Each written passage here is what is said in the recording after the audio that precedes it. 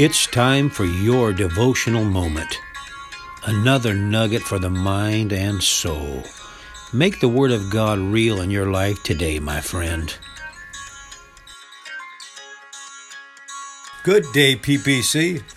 I pray that this day finds you hungry for the good things of the Word of God. I want to drop this nugget into your spirit today, namely from Jeremiah 37, verse 17. Is there a word from the Lord?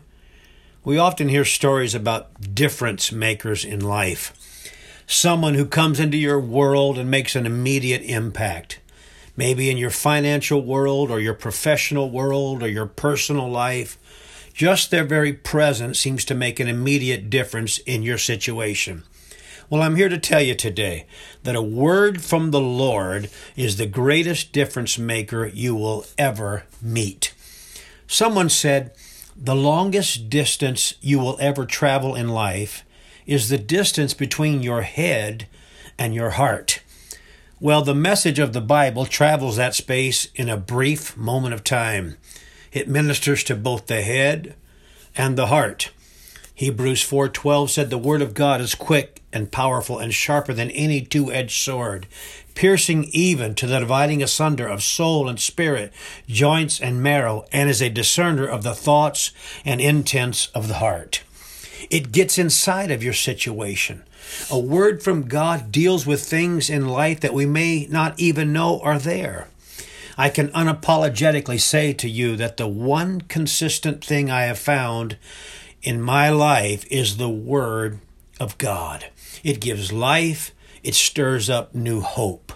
It's like the sunrise. It just gives me hope that today is going to be a better day than yesterday.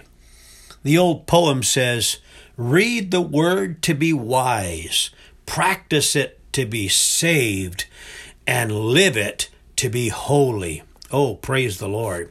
Well, my friends, I really believe that I have a word from the Lord for you today. And that word is like. Did you hear me? Like. L-I-K-E. Namely this. Act like you are blessed. Talk like you are blessed. Walk like you are blessed. Think like you are blessed. And why?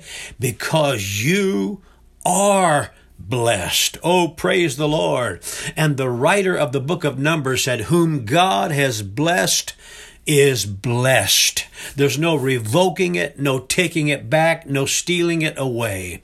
You are blessed. That is a present word for someone in need of it today.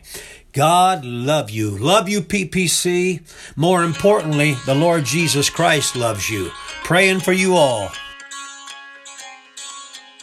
Think about it, brother and sister. Just a nugget to put into your heart today. Blessings, Pastor.